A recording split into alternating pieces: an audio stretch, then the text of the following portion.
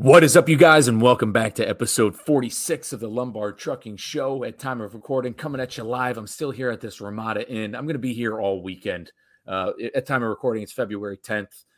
So expect a couple episodes to come out of my time here in the beautiful town of Hagerstown, Maryland. And like I mentioned to you last time with our guest Josh, I'm in that Discord channel with a lot of people in the logistics and freight industry, and I'm bringing on another awesome guy, great guest, big supporter of the show, who's been working in logistics basically his entire professional career. And right now he's working in the 3PL field, and he's got some stories from the other side of the loading dock. I see I'm on one side of the loading dock and he'll be on the other side. He's got some tales, that he wants to come on and share with you guys to let you guys know about the underbellies of America's supply chain. So without any further delay, Mr. Steve Schlecht, welcome to the show, man. Glad you're here. Yeah, thanks, Mike. Thanks for having me on. So, who are you, man? What's your story? Where are you from? What makes your heart beat? What'd you do growing up? Where'd you go to college? Yeah, sure. So I grew up in Danville, Illinois, farming industry. Small town. If you're a trucker, you've probably driven through it. If on that stretch, I think it's 74. Grew up in the son of a farmer, third generation farmer, farmed the same land for over 100 years. Mom worked at a community college in town. I want to get out. So want to get out of that kind of environment. So I went to school at Marquette in Milwaukee. It was in a city. You just kind of wanted to get out of that kind of rural environments. I didn't go to Big Ten, anything like that. Great experience at Marquette. And then I left Marquette, started at corporate at Pepsi, where I really just cut my teeth in the supply chain industry and a lot of frontline facing roles. So I started at one of our service centers or distribution centers, depending what you want to call it. Might have even picked up there potentially up in down to Indianapolis. And then I went over to in production. I was leading a couple manufacturing lines, a couple hundred, like 100 people or so on third shift. A lot of painful learning experiences. And it was great in a lot of ways. It was, union shop. So a lot of learning lessons and stories there. Went back into warehousing and worked a lot with managed a 3PL down in Springfield, Missouri. So it's pretty much lived in Springfield, Missouri for almost a year you've picked up there down in the caves, Springfield, the Springfield Underground, right? So it's like a 4 million square foot facility underground, a cave system. That's how big it is. Oh, I see. Yeah. I had no idea how big it was. 4 million. It's huge and it's gigantic. Yeah. And if you don't realize it until you actually, venture around there, you have enough time on your hands. So, yeah. So anyways, so did that, then did a short stint up in corporate, worked at a startup for a little bit, and did some work in consulting and really got quite the experience working with, C-level people just in like supply chain. And that was a really eye-opening experience and a lot of good and bad ways too. Kind of understanding like what I don't want out of my career. But so now I run my own 3PL, specializing in fulfillment solutions for e-commerce owners. And looking forward to chatting with you and learning a little bit more on the other side as well, the trucking industry, which I don't have as much experience with communicating with the truckers and the trucking, but my brother's a broker actually, and I've got a lot of tangential experience there. So yeah. That's awesome, man. So, I'm actually shocked you didn't. Well, number one, I guess to answer what you said, I have been to that place in Indianapolis. I picked up there when I was pulling Walmarts with when I was with Pam Transport. Pam. Pam.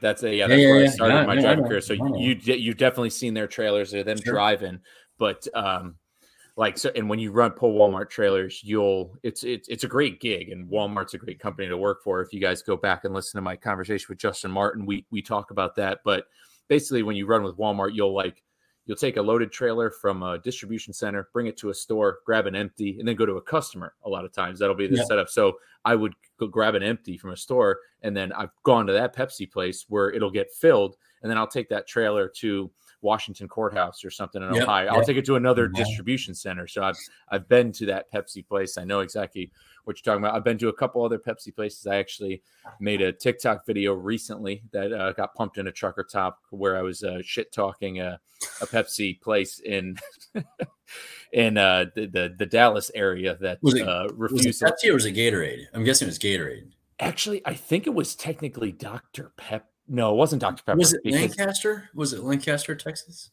I picked up at that one in Lancaster. I know it was oh no, it wasn't a Pepsi load. This was, you're right. I think it was a Dr. Pepper place. That I'm correcting myself.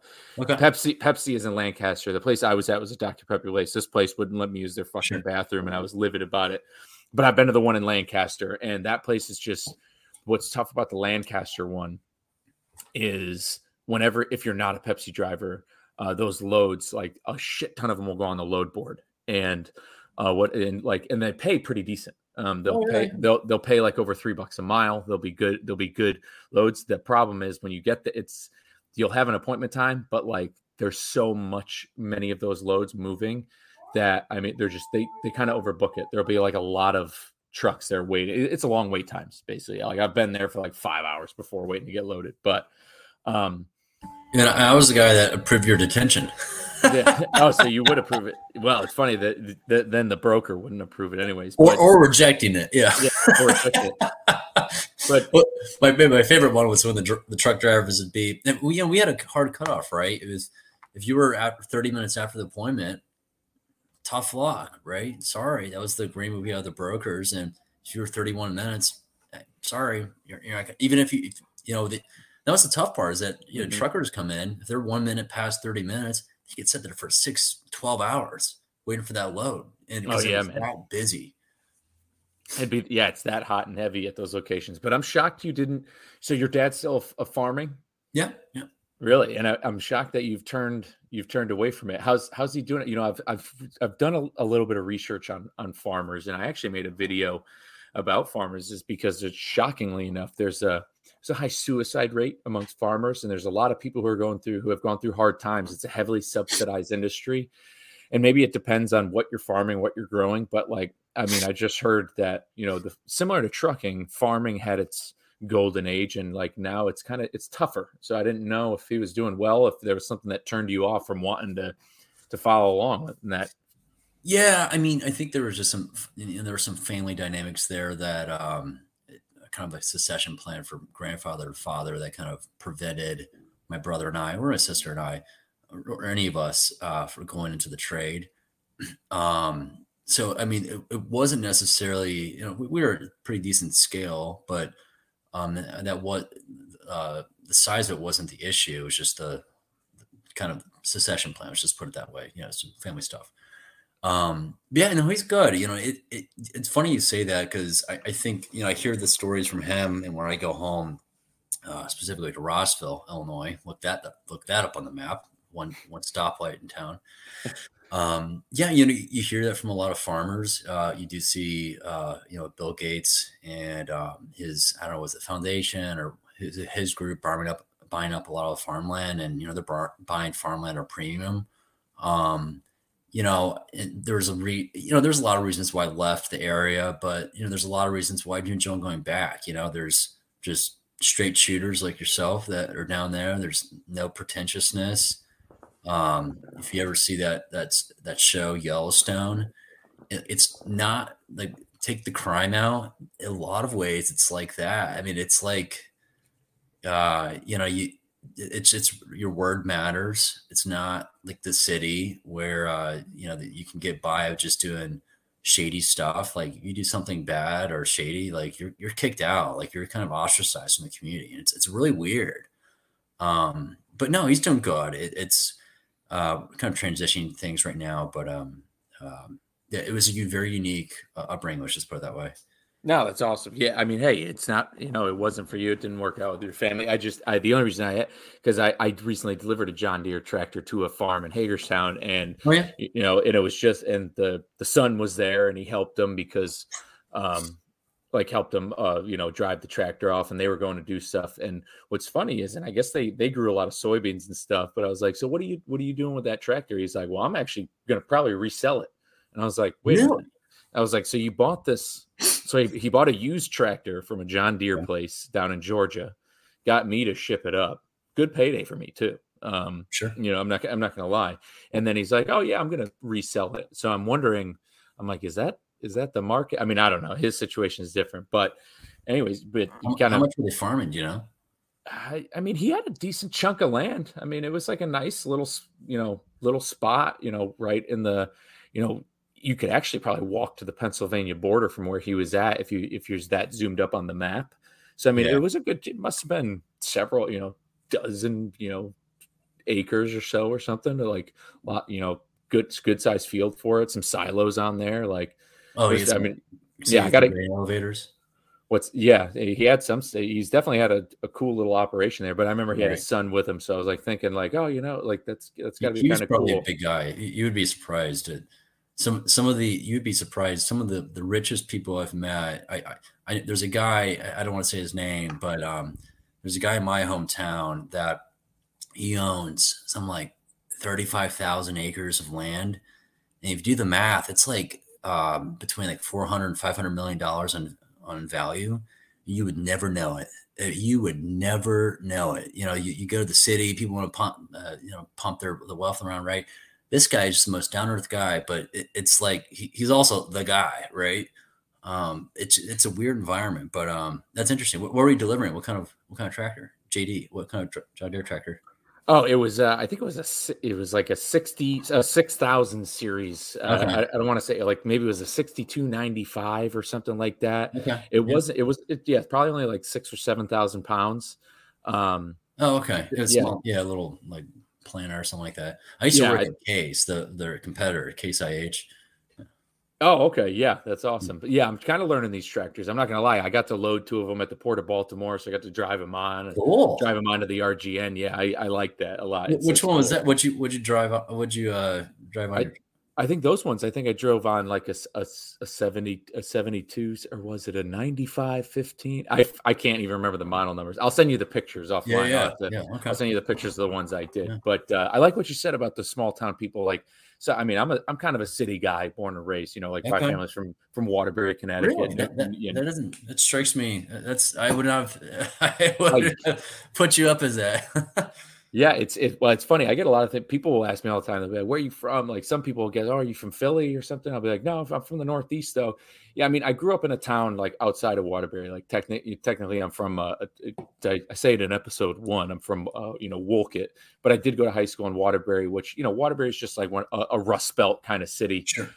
Used to be a heavy industrial place. But like, so I think that's one of the best perks about my life is I've seen both sides. Same. I've gotten to live near cities, and like being in the Marines, like I was in the Marines with guys from the hood, guys from the Yeah. country, and that's kind of, and when you do that, when you live a life like that, when you absorb, that's the thing. I've kind of kept myself in absorption. I mean, that's part of the reason why I'm doing this podcast and why I've especially gone this direction is like I want to talk to guys like you. I want to talk to real people. Sure. Yeah. And before we keep going, what was your experience in the Marines? Like that, I've always, looked up to you guys, right? But like, what was your experience with that? Just like, what do you mean? Like, what did I Like do? Or were you in combat? Were you over in Afghanistan or Iraq? yes, I did. I did one tour in Afghanistan. I was there from November 2010 to May 2011. So I was in Okay. an artillery. I was in an artillery unit. I was with Charlie Battery 110. I was a fire direction control guy. So I mean, we shot indirect fire for Got it. infantry ground combat elements. Yeah. Who were in theater in combat. Like, so me personally, was I ever doing any like crazy firefights and stuff? No. I never gotten into any like you know firefights, but we shot a lot of art. Already, we saw the videos of what we did. I mean, there was I got to see some cool stuff. I got to see a fighter jet dive bomb and drop ordnance. An A-10 did a Sure. gun run right outside our position. I mean, there were IEDs that were in place like on a route right outside of our base, and we used to see the guys put the bombs in the ground. We would call it in. And I have friends of mine. My friend Dan Holiday, he owns his own small business, by the way. If you need pressure cleaning in Central Florida, call Holiday's Pressure Washing Service. Him and I have stood posts. We've witnessed guys place IEDs in the ground. We would call them in. You can't even shoot at these guys because of the ROE. So I mean that ROE. Oh, rules of rules engagement. of Yeah. engagement. So like, because they're not pointing a weapon at you, but you could see the jugs and stuff, and then they'd blow the tires off of a truck the next day. I'd say that was some of the most aggravating stuff. Interesting. So you That told me that you could see a guy playing IED, but you couldn't engage him. yeah, and Really? and technically they might have actually been out of range because they'd be like 600 meters away. So I don't Sure. even think a 50 cal could reach accurately or something like that. Okay. Yeah. But I don't know. Some gun nuts may prove me wrong, especially if it's at night. But like, yeah, you couldn't do it. You just keep eyes on. And like I said, I have friends of mine who can attest to those stories. But yeah, I mean, we did shoot. We shot a lot of arty. It was, I consider it one of the, without being in the Marines, I wouldn't be who I was. My only regret is, not seeing another 4 years through, because it's crazy. I talk about it on the show a lot about how getting out of the Marines like leaves a hole in your heart, of the what if Uh-huh. and not seeing it through and not seeing a career out, especially because I could have had a great career. So why did And you get out? I mean, I was 22 and, wanted to go to college, play lacrosse, smoke weed. All my friends were getting, all of my really close friends were getting out. And so it's like, and so their influence plus some, negative influence from leadership kind of adds to it. And then being 22, not having that foresight of thinking about career, not thinking about where it goes, because in reality, it's so crazy because when you look at the civilian world, or at least my jobs, like especially working at Enterprise before trucking, like it is the corporate world or just the real world is almost parallel professionally in so many ways to the military, as in like, so basically like your first 4 years in the Marine Corps is just like any entry level job. It's literally just like you're going to get treated like shit. You're going to have to pick up after people's shit. You're going to have to, do shit that's not your job. You're going to have to do all these responsibilities and you're going to get shoveled it. And then, your second 4 years is like your first promotion you get in the real world, where it kind of sucks, but it's better because the money's better. And like, you have a little bit more freedom.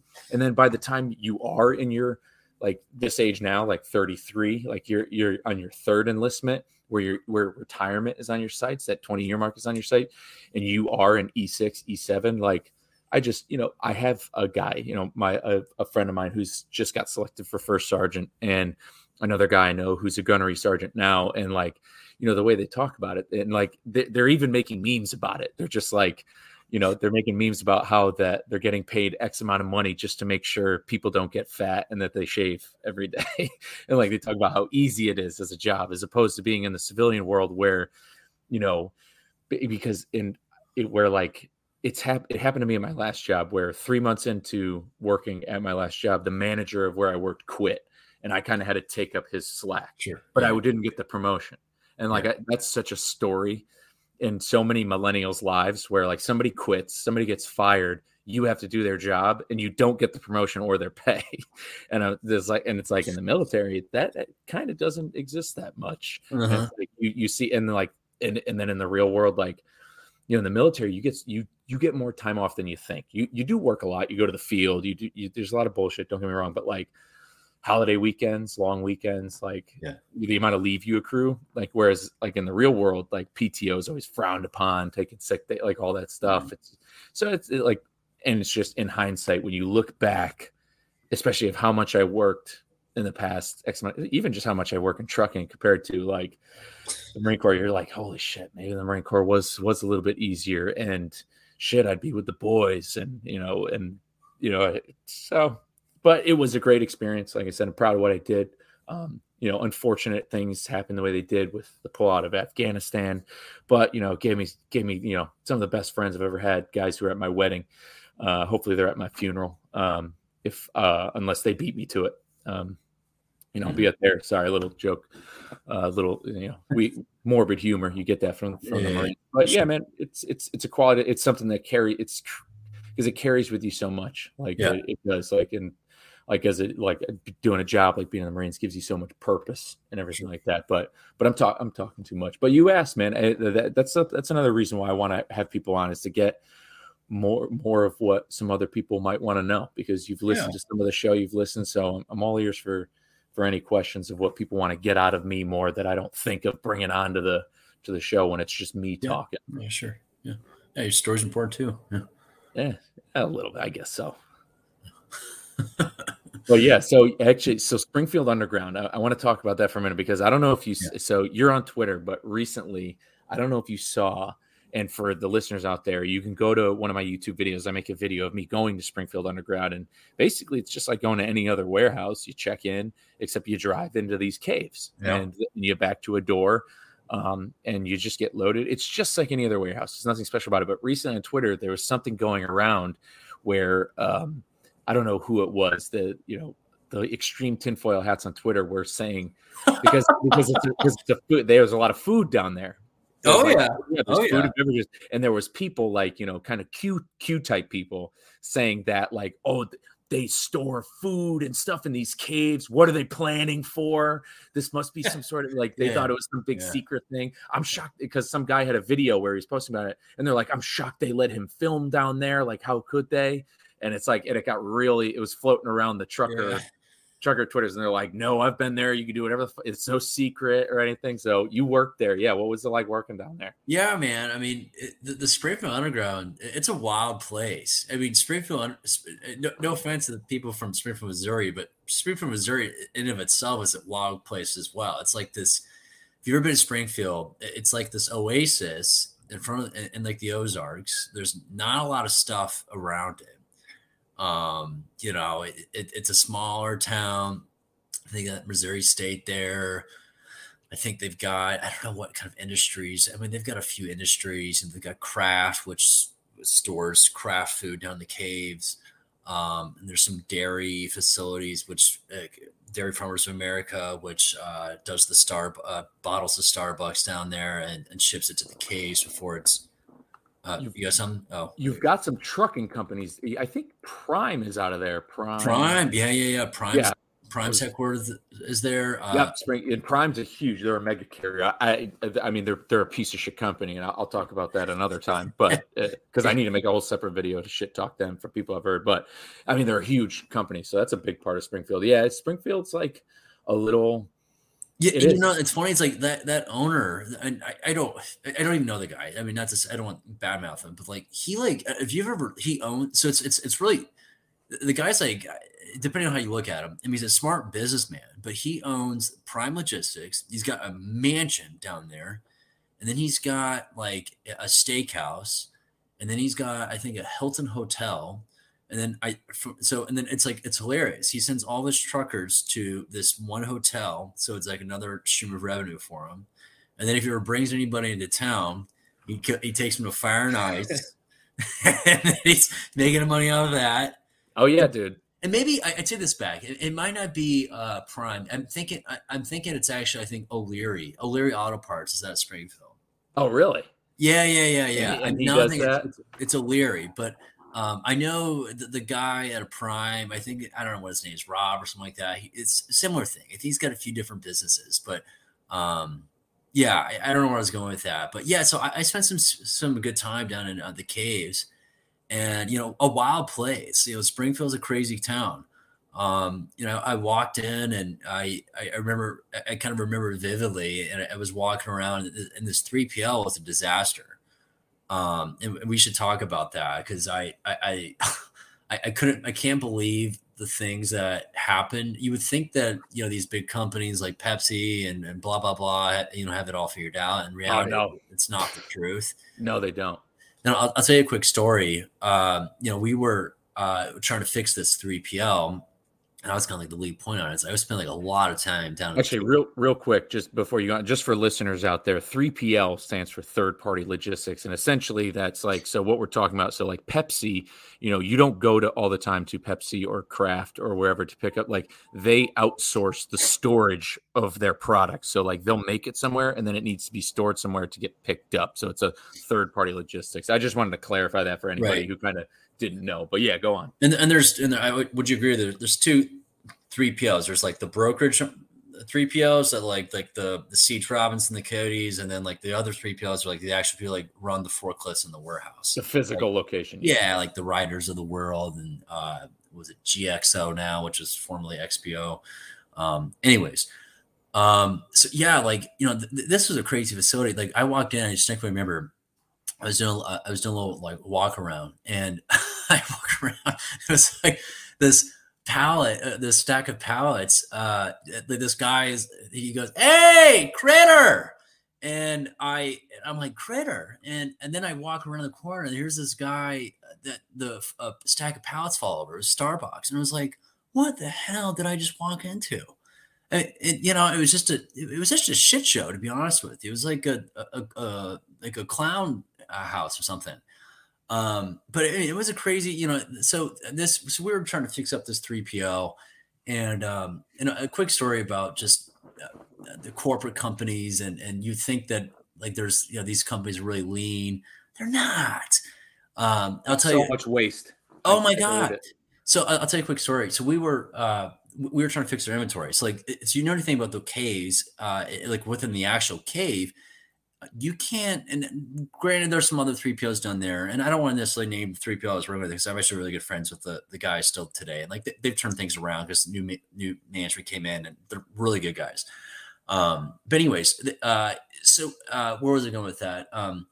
So within the warehouse, you can't put markers of like what each bin location is within the cave because it degrades like the structural integrity of the cave, right? So if you go to one of these caves, and some of these, I'm sure these other 3PLs have got it figured out, but at the time this 3PL didn't have it figured out. So you think about like all these different SKUs. You got like Starbucks double white chocolate mocha. There's also a Starbucks double white chocolate mocha Canada. And these pallets would be right next to each other. And like these, I can't blame the guys that are picking up these pallets, and they'd be shipping the American, product to Canada. And then they just send them right back because, the border would be like, hey, this is whatever GMO that we're shipping up to Canada. I can't have it in the country. And it was just a disaster. Funny how that works. To see, I have some friends who will say, oh yeah, there's stuff that we put in our drinks down here in America that's illegal to be in the drinks in Canada. Funny. But you can expose that on the show, man. Don't feel bad. So just the listeners know, this ain't conspiracy. This isn't just a meme. See what Canada doesn't want certain shit in their drinks. But it's funny how they'll pay the money. I mean, shit, man, that happens to drivers all the time. There have been drivers I've talked to guys who will get loaded, and then the broker will call them and be like, "Hey, XYZ, it got canceled, or it's the wrong product," and then they'll be like, tough luck. Either I'm delivering this or you're paying me double to take it back. So that happens more often than people think. I believe it. Yeah. And we were doing inventory count for these guys, and this place was a wreck. I can't put it into, I can't describe it enough how much of a wreck it was. And we were doing inventory count. It was like, I don't know, it's like second week of December, right? And I'm like, I'm the grunt. I'm doing all the work with the CEO of this 3PL. Like his business is like in jeopardy because a lot of his business come from Pepsi, right? Anyways, and we do this damn, and this is just to show you the bureaucracy of these big companies. We do inventory count. We wrote off, it was something like $1 million inventory. $1 million. Think about this. This 3PL lost $1 million in inventory. Like, think about it. And it was like, what do bureaucracies do around Christmas time? They take the whole week, pretty much the whole month off, right? And of course, the company couldn't get things together at the time. And accounting was like, oh, what do we do? And my manager was like, just didn't respond. He just, was kind of checked out. And realistically, the 3PL should be on the hook for the $1 million that was lost in inventory, or at least what was in the contract. And it was like 3% of the value of whatever product was lost over that they were responsible for. So you know what happens? Do you know what happened? They didn't get charged back. Everyone just forgot about it.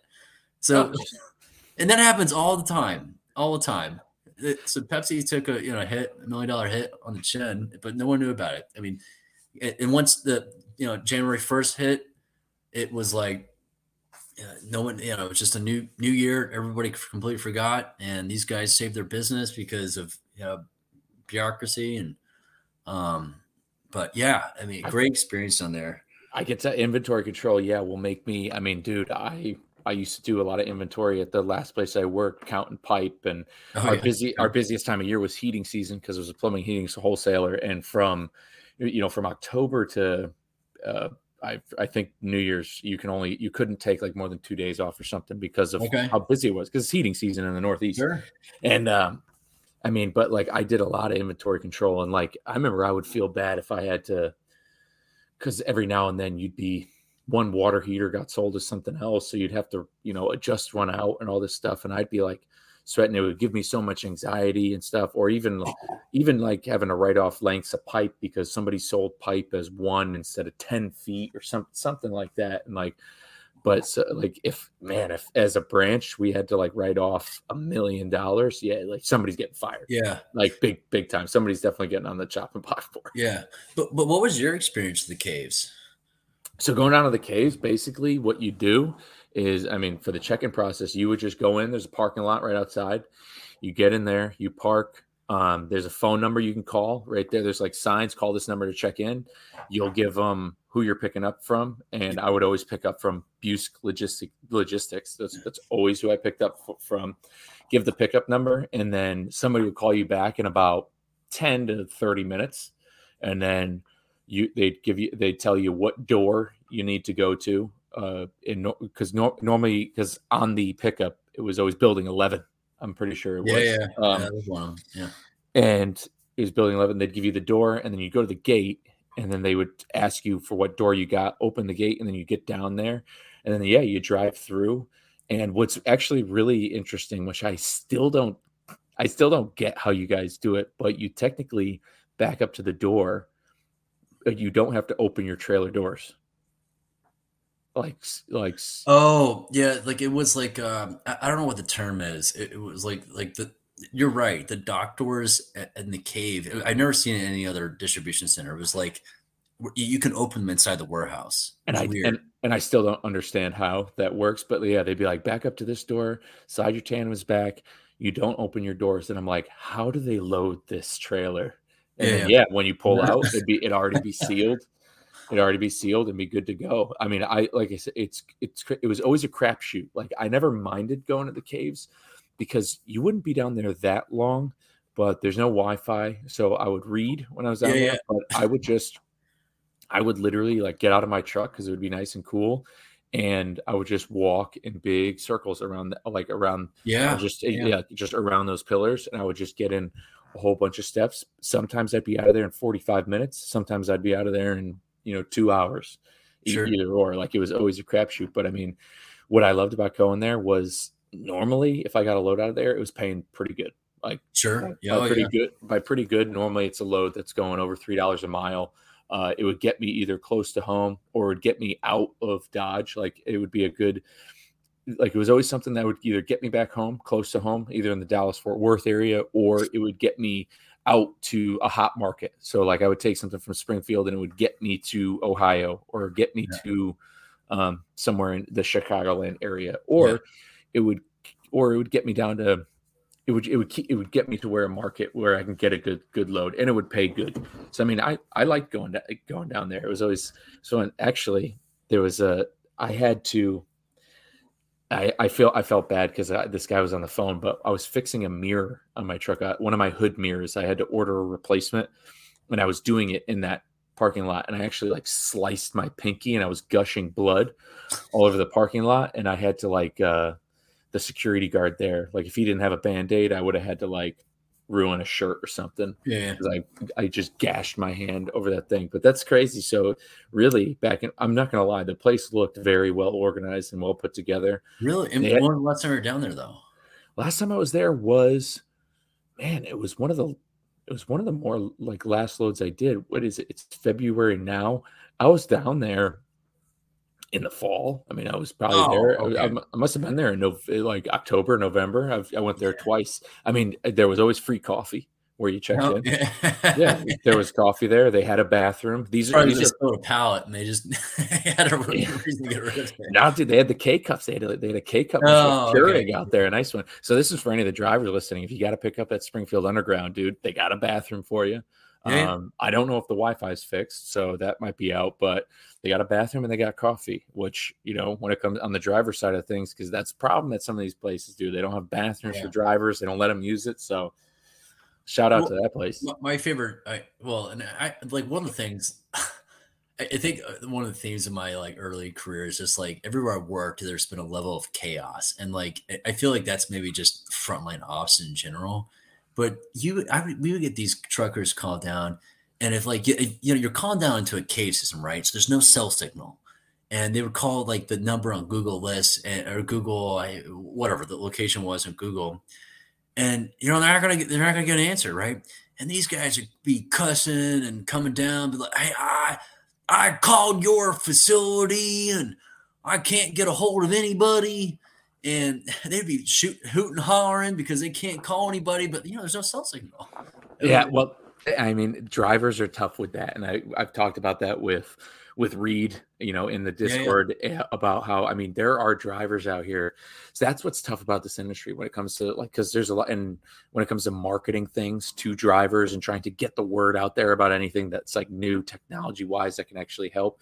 I mean, there are drivers out there, and you'll see them at the truck stop, freaking blue jean wearing, boot t-shirt tucked in. These guys still got flip phones. They're faxing their BOLs up at the truck stop via the TransFlow fax machine. So it's like when it comes to when it comes to using a smartphone, there's still guys. I mean, the average age of this industry is like in the 50s, like 56 years old or something like that. Mm-hmm. And so you've got guys out there who are, there's still a lot of old school running around. And like, I mean, if you really think about it, I mean, even if a driver's been out here say a driver started driving 10 years ago and they started driving in 2013, that's still that's still pre-ELOG, that's still like smartphones really taking off. Like I know like the iPhone came out in 2007, but app wise in 2013, like Instagram was still like brand new. So like even if a guy's been out here 10 years, that tech still isn't that new. So it's like, and it's coming so fast and so strong that it's definitely hard for guys checking in. But I do think it's funny how Springfield Underground seemed like this very legit James Bond looking place, but on the other side of the loading dock, it would be a mess over there. And I'm pretty sure that, so those caves, what they were, it was an old like limestone. Right. Is that where? And they're utilized just because of, and so I think the reason why they utilize those caves is because of the temperature for the product down there, right? So a couple of reasons actually. So the temperature. So it stays, I think it's 67 degrees year round, like summer, fall, winter, spring, right? So it's like an added benefit for those that need refrigerated warehousing That's right. or need a so Kraft is down there, right? I think they got cheese. What else do they have? They had macaroni. They shared some of the space with 3PL I was working with, and then Starbucks. And then before Starbucks put all these homogenizers in there, they needed a place to put product that was cool enough that where the milk and the fat wouldn't separate in the bottle, right? So that's where they started. And this 3PL and Starbucks dates back to like the early 2000s, like between the joint venture between Pepsi and Starbucks. But they put homogenizers in there, and it's like it's not really needed anymore. But old limestone mine, Kraft's down there, Pepsi's down there, Pepsi/Starbucks. So Pepsi just does all the manufacturing distribution for Starbucks. Starbucks takes a cut of the I don't know what the agreement is, revenue or profit. There's a few other there's a couple automotive people, and then another one that you probably were not aware of is that Bass Pro Shops has all of their trophy animals in one of the caves. So So so like I went in there once, and you think of any animal on the planet, and it's like a trophy animal that goes into one of their stores, it's down there. So you got like these like trophy, if you're a hunter or whatever, a fisherman, it's down there. It's pretty cool. I mean, if you liked dead animals, whatever, but it's in one of the caves, and Bass Pro, and just for the listeners, Bass Pro's headquarters is in Springfield. It is. There's a sign for it when you're driving on 44. I see it all the time. I'm like, damn, I want to go to that Bass Pro Shop. Yeah. Oh, and you got to go to the gun museum. That's pretty cool. I mean, regardless of what your stance is on guns, but it's pretty cool if anybody's just interested in history. I think they got Billy the Kid's gun in there, and it's really well done. So. Yeah, they got all that because people don't really realize when they think of Missouri. I think a lot of people think that. I mean, you either think Casey, St. Louis, or you think of like the Ozarks, but like people don't really realize like Missouri was like, is like a Wild West type is Totally. state. Oh, Like that's, Bonnie and Clyde hiding out in yeah, Joplin. yeah. There's that's I'm pretty sure what's his name? Who did the famous outlaw, Jesse James. Yeah, yeah. Jesse James. Yeah, He's that's from right. Missouri. So like, yeah, there's some Western lore out there in Missouri, and like, yeah, Springfield, you can catch some of that stuff. It's an interesting place. I mean, I jokingly say it on this show. I mean, I've spent more time in Missouri than my own home. Huh. But I like it. I think Missouri is an underrated state. There's something for everybody there. Totally. If you want the cities in Missouri, you got two great blue collar American towns. I love St. Louis, KC, nicest people in the world. And then if you want to get out there, you got the Ozarks. If you want to just be in a small town city, you got Joplin, you got Springfield. Like if you want the big city, you can get it. If you want the farm, you can get it. It's also Yeah, pretty yeah. cheap. It's also pretty cheap. It's cool. So I don't. what's Go. that? Oh, I was just gonna say, I don't think most people realize, like, when I used to drive from Indianapolis to Springfield all the time, and like once you hit St. Louis and you're going to Springfield, it's all hills. I mean, if someone's really into hiking, there's tons of hiking down there, southwestern Missouri. Not to say, I mean, I'm not trying to tell people that they should move there, but I agree with you. There's definitely a lot of things or different people if you're looking, if you're not, especially if you're outdoors. But Yeah, if you're an outdoorsman, yeah, Northwest Arkansas. I mean, all of Arkansas, really, Arkansas and Missouri are two very not talked about enough states, especially for price points. But so, what got you kind of moving on? What got you out of the Springfield Underground? Where'd you go from there? yeah, well, I did God, I got out. I think beginning of COVID. Had been the role for a few years and went up to corporate. What was your role actually when you were working down there? What was your like title, I guess? I was a supply chain manager, but Oh, okay. yeah. So I did my stint production, and we should, I think, revisit that. I got more stories there than anything else. Then went up to corporate, and yeah, bounced around a little bit and consulting and so on. But before, I loved, you mentioned Bonnie and Clyde, and you do a lot of, posting on social media about the places you see and so on, right? Like what would you say, your favorite, like what are your top things you've seen on the road, right? I'm sure you've seen a lot, and I guess why as well. So, like, are you talking maybe truck stop wise, or like food wise, but like or historical? Yeah, I think historical. I think you had something on social media recently about was it Bonnie and Clyde, that Mhm. hideout, right? Like I'm sure you see a lot. Like, do you get any other sites like that stick on your mind? Yeah, so I mean, Joplin itself and the reason why I made that post is because I've spent so much time in Joplin, and really, the city in itself has so many similarities to the city where my family's from, Mhm. Waterbury. It's and that's a good and bad thing because Sure. Waterbury now, for generally speaking, for the most part, sucks. It's absolutely seen its Yeah. best days are likely behind them. Same with And Dan. Yeah. it hurts to say that because there's so Oh much yeah. about Waterbury that there's so much to respect. There's from some of the architecture to the clock tower, but Joplin's very the same way. Like Joplin might be I mean, Joplin's got its crime though. I mean, it's got its good and bad, just like Yeah. Waterbury. Town plot's still fine, but like the history in both the towns is really cool, and it's something that people don't know about. But like what Joplin's got to offer, I mean, it's a stop on the old Route 66. I mean, it's a Mhm. where millions and millions of Americans traveled on their road trips throughout the 20th century, and so it's got that, and yeah, it's just really interesting how Bonnie and Clyde is a name I've heard about since I was in elementary school. And it's like they just lived in this garage, in Joplin. And the only reason we even have any pictures or historical reference of them is just because they left the camera, and it's like it is really cool. There's always these really interesting stories.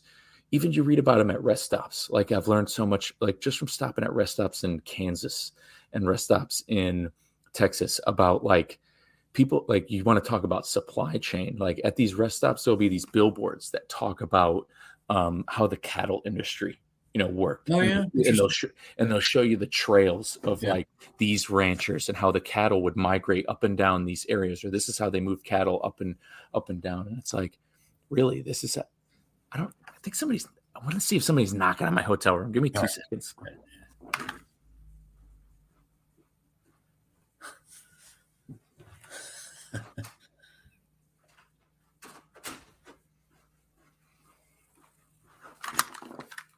I'm good. I thought I heard like a knock or something. Maybe I'm just hearing things. But like, so yeah, it's those little tidbits for the people who know me personally, like I get emotional about that shit. Like I remember like when you see that info, there was one I stopped at a rest stop in Michigan, and they had this whole billboard dedicated to this unit of Michigan that fought at Gettysburg.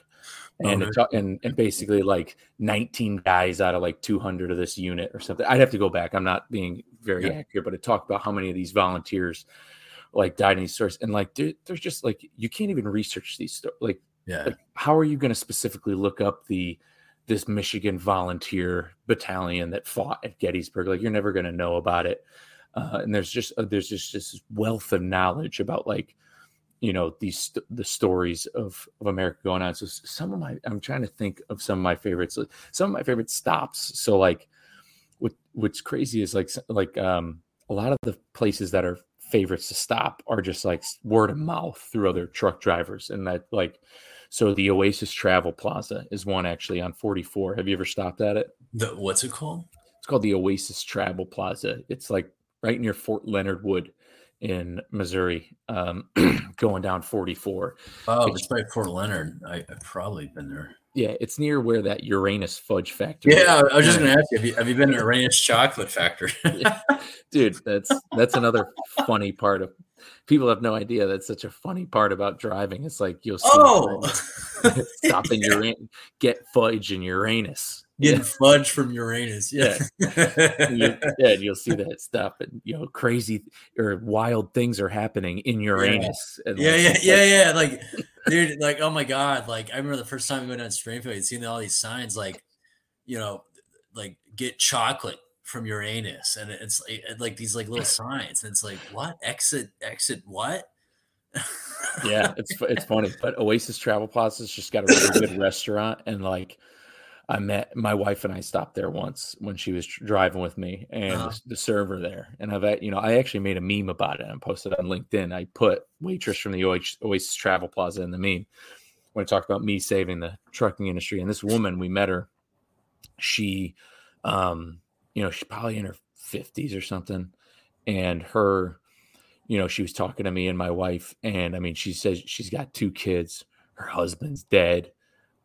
She's basically telling us her life story. I mean, she's working around the clock at this diner, and it affords her the opportunity, to raise this family. And, it's just like, meeting those types of people. And then, same thing with the Derby South and, going through 75 in Kentucky, the waitress in there, the server in there, she was smoking cigs inside, and, she like the stories that she's got, that type of stuff is like that culture right there. It's like, there's something with all this technology and everything coming in. It's like, it's crazy to see, like, people have no idea that like that stuff, like, I don't know, the stuff from the movie, that culture, that Americana is still going on. But if I'm starting to think of other places, like other favorite places to stop, I'll tell you what, that stretch of I-40 from Amarillo to Ontario is always Ontario, Canada? California. Sorry. Okay. I love that stint. And a lot of it is old Route 66 for anybody listening. And so like that right there is just like because it's such a historical road. I mean, and the first time I drove on it was in my car in 2016, and it's just the stops, like the truck stops along the way. Like the Little America travel stop in Flagstaff is, it's just a cool spot to stop at. They got the dinosaur statue there because it's a Sinclair. Like any one of those stops, because they've been there. They've been there throughout, the kind of like basically since trucking became trucking. Yeah. And it's just seeing that all the way to California. That's it. That trip right there is the ride that, people from Illinois and all these people, they drove on historic Route 66. And that was like, it's such a good piece of American history. But I mean, it's hard to pick just one because I mean even down to there's another spot right off Interstate 30 going into Texas, Leary, Texas, right by Texarkana. There's a little shack right across the street from a Love's called Mr. D's barbecue. And like that place, they have this meal called the broquet. And for 26 bucks, or I think it's 22 bucks, you get like a quarter of a chicken leg, ribs, brisket.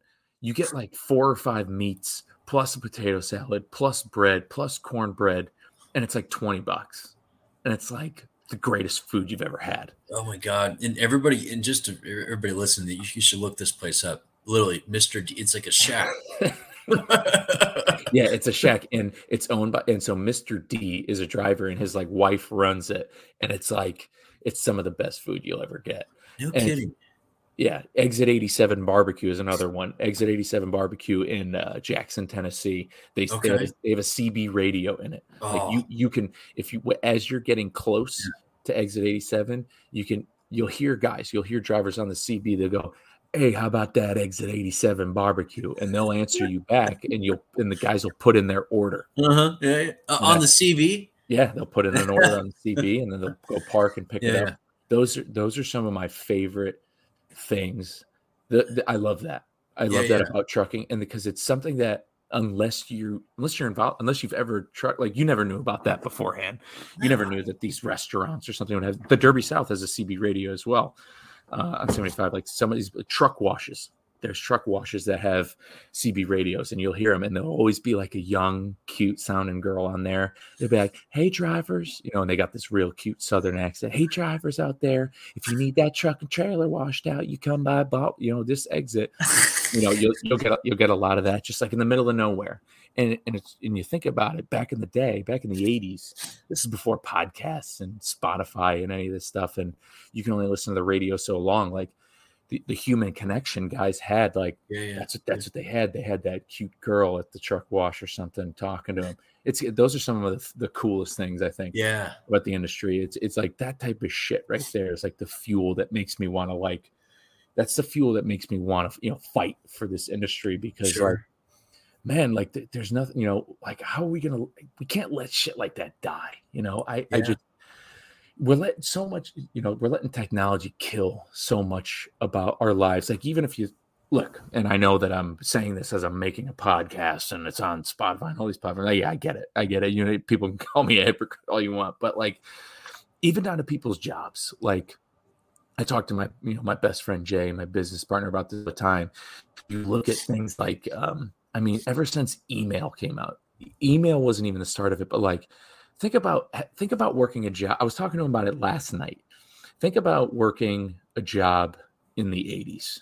Like, it's like you couldn't text, you couldn't call somebody. Like, you can get people's attention 24/7. Like, we were not born to provide other people with this much attention.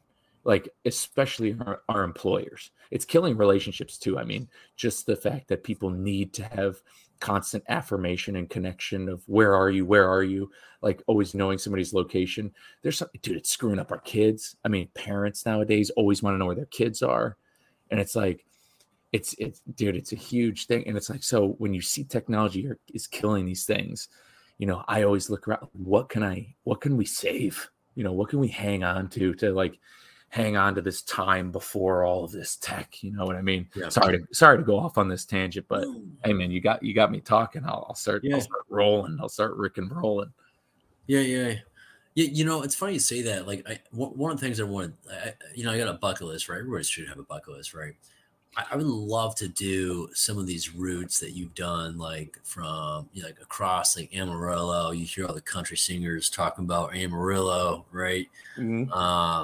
And going out to California and like what do they call it? Is it the White Mountains? Is that right? Down in like Eastern California? Maybe the Sierra Nevadas. Maybe I don't know what it is, but that stretch of road. I mean, there's a lot of history there. Just the expansion of the Americana to the west. I'd love to do like a I don't know, like with a trucker or somebody like you, or just by myself going up from like Laredo to El Paso, all up to, I don't know, like Seattle, or up to like, Saskatchewan, up there. Like, I think that'd be a really cool stretch of road to visit. But I mean, you're right. There's a lot of history out there that people, I think, just pass by, or just think that they just forget about in the so-called flyover states, right? Um, some of my favorite memories is just going through South Dakota, traveling through the Badlands, right? Oh, it's And insane. There's no like piece of agriculture that looks like that. It's insane yeah, how, yeah, how gorgeous it is. yeah, and it's wild that you could be in. And people give it a lot of shit, but I mean, it's pretty cool. I mean, yeah, I think that you got to respect it for what it is, And people have a very different lives from in one location. One of my favorite memories when I was doing this Western trip was like going out to what was it, Wall, South Dakota, Mitchell. Got my first pair of cowboy boots from Wall, South Oh Dakota. yeah, Wall drug, baby. Mitchell, the Corn Palace, Mhm. crazy as shit. You see, like, I went to Sturgis. I mean, not when it was during the actual like biker festival. But there's some cool stuff out there that I think people forget about. That I love to do a little bit more of that. So yeah, And people's way of life. And I've talked about this on other episodes, and I've talked about it on YouTube, and I talk about it with friends, like, because I preach about unity and how this country needs to come right. together all the time. And like, we're a huge country, but man, I go to these warehouses and I talk to these people, the Mexican guys in Laredo, the Hispanic guys in Ontario, California, the city guys in Philly, to all these different places. And like, yeah, they're all different in their own respects, but man, are they all like, they are still all at the end of the day freaking salt of the earth Yeah. Americans with Uh-huh. their own way of life. And it's like, even right now, I was just, I get, I get lost in this kind of thought. I'm across the street from this mall in Hagerstown, Maryland. And, as I walk through this mall, I tweeted about it the other day. I said, we can't let the American mall die because I can't stomach how lonely seniors would be. Because I was just like looking around this mall, and it's like, I've never been to fucking Hagerstown. I've the only reason I'm here is because of trucking, but you look around and there's people here. There's people who live here. And like, I'm looking at some of these old people who are like waiting for the senior citizen shuttle. Yeah. They're there because there's a gym inside this mall. And so I'm going over there at like 10:30 in the morning, where there's only fucking senior citizens there hanging out. And I'm looking at these people and I'm like, we're going to let these die too. Everywhere Yeah. you go, like in all these different corners of the country, I think it's crazy. This technology has like brought us like together, Uh-huh. but it's like separated people in You crazy know, ways. and if I can interrupt you for a quick second, like, I think you would agree with, I mean, I think you and I have a lot of parallel experiences. Like, you grew up in the city. We both lived in cities, but we also grew up in Rust Belt, kind of not like the prettiest places in the world. We both visit them, right? And it's interesting you say that, because I find that some of the happiest people I've met are in the flyover states at these warehouses. They're not making, too much money, but damn, they're fucking happy. Oh, dude, I couldn't agree with you more. Like I talk about that. I had a friend of mine. He just recently, we just had this conversation. A friend of mine just went to Peru, and he went to some of these remote, not really remote because he was able to get there, but like he went to these small towns. People are the poorest motherfuckers on the planet. Sure. Yeah. And these people, they're poor as shit. They don't got dick down there, Yeah. and they're the happiest people because they're with their families, and they all cook dinner together, and they have Yeah. they Uh-huh. have these communities, and that's like, and it's so true. Like I was living in West Haven before I moved to Texas, and like, you want to talk about a city that's so depressed. West Haven is like one of the most Yeah. depressed places in the world, and shit, it's got the most beach real estate in the state of Connecticut. There's no reason why West Haven can't be as happy as it used to be 100 years ago, Mhm. 50 years ago. But yeah, you go to places like, I mean, I'm just trying to think of you go to Richmond, Indiana, or you go to freaking, um, I'm just trying to think of these small towns. Shit, I was in Belle Fourche, South Dakota. before I ran the Missoula Marathon, this small little, you know, town that I went for a run in. Like everybody in that town, yeah, it's just so nice. Like Yeah. they shut things down, like, and they shut things down early, and when the weather's nice, and like, yeah, the poorest places are like the happiest people. Like Oh the yeah. even down to and I've said this before, when it comes to truck parking, like truck parking in the Midwest, you plead your case to, dude, like they're just so much more welcoming. Like, oh, dude, Really? oh, Well, you let's need. talk about that. Like you're saying that like what are some of the so I don't think people on my side of the fence realize that that's even a challenge, right? I know there's some companies trying to solve that, but are you it's like what area so I guess describe the problem for me, and then if you don't mind sharing, like what are the areas that are the most welcoming to truckers, and what do you attribute it to? Well, shit, Missouri's one of them. The Walmarts in Missouri have literally spaces for trucks to park at. Huh. You're not just parking in the parking lot. They have like painted lines for trucks to park at some of these Walmarts. And it's like, so when it comes to parking, like like the closer you get away from the coast, the better, Yeah. the better it is. And it's like, yeah, like I've parked. It's wild to think about it, because like the closer you are to cities, the more it is. And I get it. There's two sides to the argument. Not all truckers are clean. Guys do leave their fucking piss jugs. I get it. Not, truckers aren't doing us any favors, Yeah. but speaking for the majority, yeah, the closer you get to cities, the more than that, well, the less and less likely people are willing to help you out. The more you get out in the middle of nowhere, the Yeah. more a guy will be like, oh yeah, dude, trucks come in here all the time. Feel free to park overnight, like in the strip mall plaza or a Walmart if you need to, if you're out of hours. But yeah, I mean, essentially, I mean, one of the biggest issues drivers face is the truck parking, and I mean, shit, that's where it's happening now in Austin.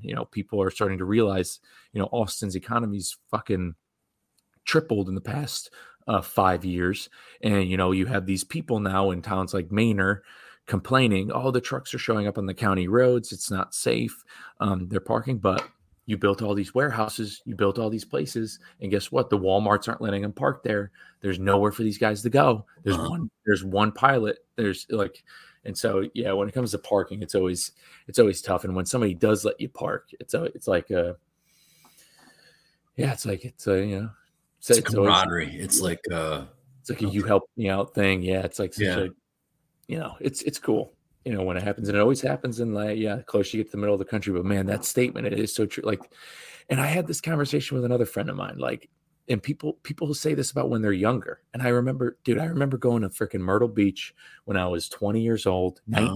19 years old, going, getting my bank account in the negatives and having a blast. Not a worry in the world, dude. Being like, dude, I got overdraft protection. We're getting paid in 2 days. $200. We're getting fucked up this weekend. Not a worry in the world. Like, not a care in the world. Yeah. Like, so many guys, friends of mine I talked to, they were like, dude, I was happier when I was broke. Happier when I was broke. And I think that's a real thing, dude. What's funny about that, if I could just add some commentary there, it's like I feel like I've been very lucky in that I've seen, the front line all the way to the top, right? I've talked to CEOs, and that's not like a brag, right? And the reason why I say it's not a brag is that you would be shocked. I think the people who have actually been in the game, this does not come as a surprise, but these like the C-suite people and so on that are very wealthy and so on, they're some of the most unhappiest, probably I'm not using the word, most unhappy people I've ever seen in my life. I mean, seriously. And then you go, when I was in manufacturing, in Gatorade manufacturing, these people, they're working like a dog, but man, they were freaking happy. They just came into work. It was some of the same people were working that same line for 30 years. They knew every single nook and cranny, every single gear, blah, blah, blah. They had a community of people. But the higher up you go and the corporate ladder, it's a lot of these people are just, they got, there's higher divorce rates, yada. And it's just, I think people would be shocked, but it's not exactly what it's put up to be. Yeah, where does that power balance? Where does that switch happen? Because those people at the bottom, if they won the fucking lotto, I mean, it would change their life. They'd be so ecstatic. But like, yeah, these people at the top. And yeah, I've met some of these rich people. They're always fucking cheating on their wives, or their wives Yeah. or their wives are these big fucking, their wives are just these like trophy wives who aren't real humans, who like they just exist. Like they're not, they like their wives like aren't, would be nothing without their husband, like, so to Yeah. speak. It's like, Totally. it's, dude, it's weird. It's almost like political, like, a way. And Yeah. that's how politicians are. These politicians are just, they're so, like, the higher you go, it's like they lost some sort of sense of themselves, and it's like, what the fuck got them there in the first place? Yeah. I mean, it's one of the reasons why I got a consulting. I mean, it's more to start my business, but it's like, you've been in consulting for a bit, you realize it's not like you're working with these people. It's a very ungrateful business in a lot of ways. Really ungrateful industry, and it's just people are away from their families for a majority of their lives, and it's like when you're 80 and like, what do like when you're looking back, it's like, was it worth it? A lot of times, I don't think the answer. I think the answer is no. You know, so I hear you. No, yeah, I mean, dude, it's a wild world. It, I think about this often, like, if somebody from 100 years ago, could come back and see all the technology we have today, Yeah. they'd be wondering, or the ancient Greek, even if, let alone 100 years ago, imagine the ancient Greek coming to, 2023 America. They'd all of them, the rich and the poor, the smart and the dumb, would all be like, why the fuck are any of you working? Right. Yeah, man. What do you truckers got a lot of time on your hands, right? And I always like respect the people that come in the DCs, and it's like, man, where are these guys even? I mean, they probably just came over from Seattle or the coast or whatever. Like, you get a lot of time in your hands. Like, what do you think about? What's your, like, what issues are on your mind? And yeah. So, like, yeah, I guess just like, what is it like being in my own head all the time? Yeah, I mean, like, Yeah. what's it like being a trucker, I guess? Yes, I mean, because that's the thing. I could tell you, first and foremost, the job is definitely not for everybody. There's But a the lot of thing, stereotypes, it's there are a lot of stereotypes, and a lot of them are exactly what they are. So, like, I have this phrase. So trucking isn't for everybody, but it's for everybody. Like, it's for anyone. Trucking's not for everybody, but it's for anyone, as in, like, all walks of life. I mean, dude, there are lawyers out here. There are former doctors out here. There are, you name it. There's convicts out here. There's, former freaking pastors out here. There's, anywhere you turn, there's so many different types of guys out here. So it's for anybody. It's not for everyone, because, like, what it takes with you definitely got to be learn. And I've said this on previous episodes. You got to learn how to be friends with yourself. And so, like, for me, it's just like, I mean, I listen to a lot of content. I listen to my guys at Hard Factor News, listen to a little bit of Rogan, listen to Jocko, listen to, Andy Frisella. So I absorb that, but you can only absorb so much. I listen to a lot of music, but a lot of times when I'm thinking about, I'm thinking about what I'm going to do when I get home. I'm definitely keeping my mind focused on health and wellness a lot. I read this thing. I'm trying to be the strongest motherfucker in my bloodline. So, like, Yeah. I kind of keep my head focused on, because if you lose focus on, like, staying in shape, you'll just lay down right after you get parked. So, I mean, I'm thinking about that, but also I'm thinking about this podcast. I'm thinking about this content. How can I help the next guy? How can I help the person out there? It's on my mind a lot. How can I do more? And I tell my wife that all the time. I'm always thinking about, what more can I do? What more can I do? What can I do next? How can I prove myself more to anybody out there? How can we fix some of these issues, like driver pay? Who can I talk to? Who can I reach out to? When should I record? And yeah, man, and then when I'm not driving, I work out, I stay active as shit. If I'm not running that day, or I don't feel like doing a workout, I'll just walk, and I'll get on my phone, and I'll talk to the guys on Discord, and I'll just talk. I just always make sure I'm staying connected, and I'll just make sure I walk and get my steps in. But yeah, it's just, I'm always just thinking about what more, Sure. what Okay. more can I do? But I love it, man. Especially getting into this flatbed stuff. It's cool, man. Just seeing, feeling like you matter, I guess, so to speak. I think you mentioned this in Discord, but why transition from dry van to flatbed? So a little part of it was definitely money wise. So like Okay. just with how the Really? market, Okay. yeah, just with how the market was looking, like I was running off load boards, running off the spot market, and that just, especially now, it's just not very sustainable. You go on TikTok, guys are hurting hard. The spot market is very much all but dead in a lot of ways, and I don't know a lot of brokers, and I don't know a lot of direct shippers. So for me to run off load boards or try to run off connections just wouldn't work. Hmm. And so the specialized division at Warren, they have contracted freight, they have customers, Caterpillar, John Deere. They have literally, they're the dedicated carrier for these guys, and they have really good rates with them. So the money coming to the truck is just better. But also, it's just a different echelon of trucking. It's like it's just like if you're in any other type of trade or job, even if you're an accountant or if you're in graphic design, if you're in graphic design, and you want to stand out as a graphic designer, you'll get into more UX or that UI type stuff. Yeah. So with trucking, you want to make yourself more valuable as a driver, whether you're a company guy or owner operator. Get more certifications and stuff. You want to, whether that's hazmat, tanker, doubles, triples, whatever, like, so you can broaden what you can do. But if you know how to do flatbed work, chains, straps, tarps, load securement, and moving that stuff safely from point A to point B, that's a very valuable niche to know, because there's a lot less people who are So doing it. is that so? Is flatbed? Would you say flatbed is a more difficult or more technical thing to do than just say like drive a drive in? Yes. So I mean, there's names for those guys in dry van. They're called door swingers. Basically all you're doing is swinging the doors, and you're Yeah. door swinging and bumping docks. Yeah. And that's all you need to worry about. But when it comes to this RGN and this flatbed and step deck type work, especially if you're oversized, you've got to then, you're talking about dealing with permits, getting permits from states for your width, and you're talking about certain times of day you can't drive, certain places you can and cannot park.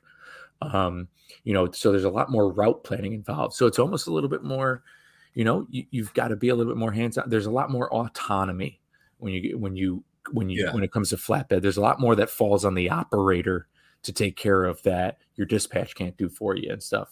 I've got to call and get those permits. I've got to look at the map and see which way I kind of want to go, see which highways I can't go through, see what bridges I can't go through or whatever like that. So there's definitely a little bit more autonomy, a little bit more planning. And then, yeah, I'm securing that load. I've got to make sure it's good. And if it's, because improper load securement, that's a DOT violation. So I mean, there's definitely a lot more responsibility to it. And so it comes with a little bit more pride, Sure. it's cool. So, and you haul what is it called? A low boy, or what do you call that? A step deck? Yes, it's an RGN would be a low boy. An RGN stands for removable gooseneck. So that would, yeah, that'd be like a low boy. Yeah. Got it. And is there like a pride thing there versus the standard, what I see, like, the aluminum rolls on or whatever, HVAC system on top? I'll tell you what, there's definitely a big, you get treated a lot different when you got those oversized banners on your truck. Really?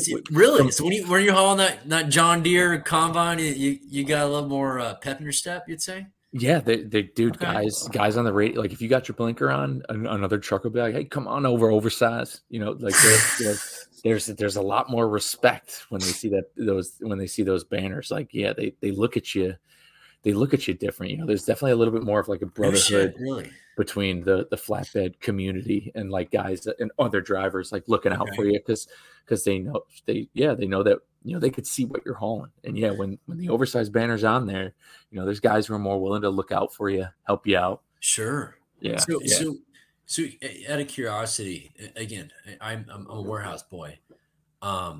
Where do you rank? Where does the flat deck, where do those guys rank in the trucking hierarchy? Who's the top? Yeah. Who's the bottom? Who's in the middle? This is good because this is always talked about on like TikTok and And I wouldn't know. I don't think most of the people that are outside of the trucking industry probably knows this. So I'm really interested to hear what you. yeah. So in my personal opinion, the highest echelon of truckers, like the number one, the top fucking dogs, and it's because it's something that I won't do because I wouldn't be able to like run marathons and stuff. Is the bull haulers. So to me, the guys who work who do like livestock, No especially shit. bull haulers, And why is because that? Why is that? Sorry, I'm well, just getting a little too excited, but so the reason being is when at the end of the day, no matter how you chalk it up, how you want to do it, their freight is alive. Like, like if you think about it, like their freight isn't just like an inanimate object. Their freight is a living animal. So, and like those bull haulers, like they got to load those things on there. And like, dude, you hear about, you'll hear stories from guys like motherfuckers will catch a horn in the leg on that shit. Like when you got to load those bulls, like, dude, that could be your life right there. Just getting those guys on, like you get one bad one. And then the job itself, they're considered the last like cowboys out there. They're the last like bastion of what trucking used to be huh. pre e-logs, pre deregulation, because these guys don't have to run electronic logs when they're loaded with cattle. They don't have to stop for breaks. They can't take 10-hour breaks. So they're like, if they're 16 hours from, like if you're taking cattle from Nebraska to California, those guys are only stopping to get fuel, period. Like That's it. So they're going straight through. they're going straight through. Is it because that they don't have to, like they're not what's the phrase, where they're not governed by the DOT because they're ag related? Is that right? Yeah, so they're agriculture exempt because, I mean, basically, so when you're selling cattle, those cows are being sold by the weight. So when Yeah. those cows are in transit, they're losing weight. And so like if they get there, like, Just so they're if peeing you're and pooping. Is that yeah, well, yeah, they're shitting everywhere, but they're not eating because cows are always eating all the time when they're on yeah. like when they're out in the fields. They're always fucking eating. If they're not eating, they're sleeping. So when they're not eating and they're just shitting and pissing, when you start driving them, they've lost weight since they get there, and Uh-huh. like you're only allowed for them to lose a certain amount of weight. So and then that fucks up the pay and stuff like that. So like those bull haulers, like when they gotta go, they gotta go. And like so, and they're always in like long nose Pete's 18 speed. Yeah, yeah, They're they're always in a P, aren't they? Yeah, they are always in a P. You don't ever yeah. see them in a Freightliner, right? Oh no, yeah, you'll never see them in one of those things. Yeah, they're always in like a No. freaking. They got the shifter up to here, in the window. Like if you look at them in the window, they ride low like this. They got the shifter up here, so this is how they shift. They're just fucking knocking it through. Yeah, knocking ground gears. So like they're the highest echelon to me. What do you Anyways. call one of those Pete's that got like they've got like the extended and I don't know why you don't see them too often, at least when I'm on the road, but I don't know what they're called. They've got that extended what do you call the back part of the truck? Oh, it's just a super sleeper. Yeah, that's like those are modifications. Yeah, they like But pay for that stuff. They make some like that, but yeah, but it's a they're like super they're sleeper. extremely long, and I don't know if it's because of when they're trying to back into a tight space and they want to. I don't know what the right phrase is, but I see these things I'm like they've got to be over limit on how long they are.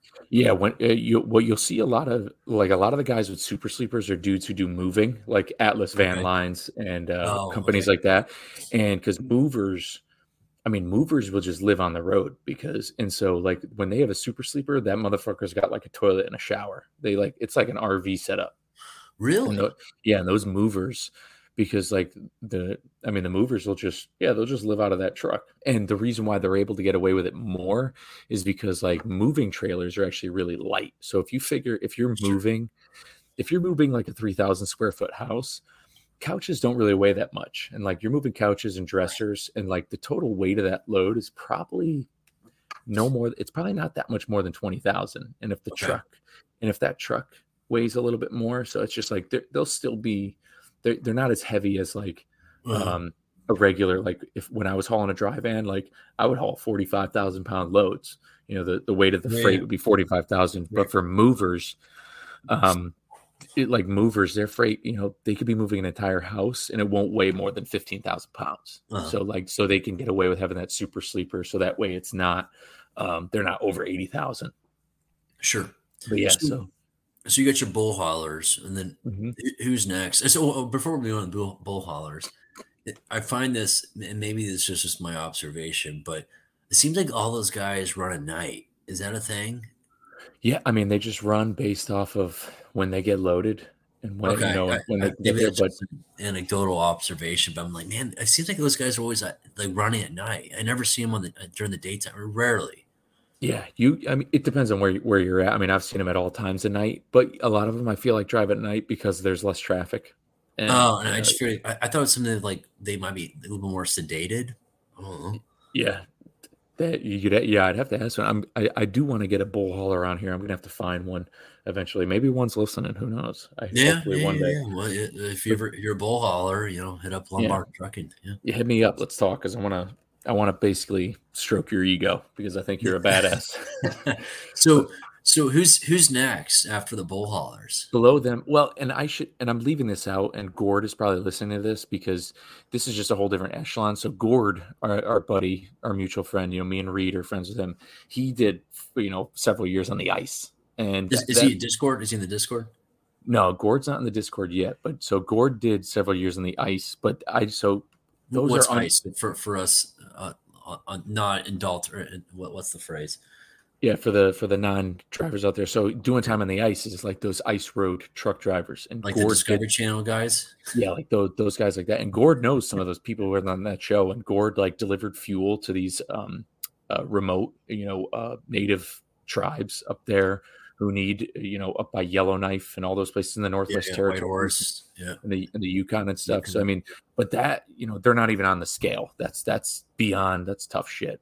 That's like really hard, badass shit. So So just and I'm sorry, I'm a little excited about this, but so I mean, when you see as a trucker, when you see shows like that, and I've seen like the ones like where the guys go like the Jersey Walls and blah blah blah, but specifically for the ice road truckers, is that legit? I mean, is it as pumped up as it what it actually is? Is it really dangerous and scary stuff?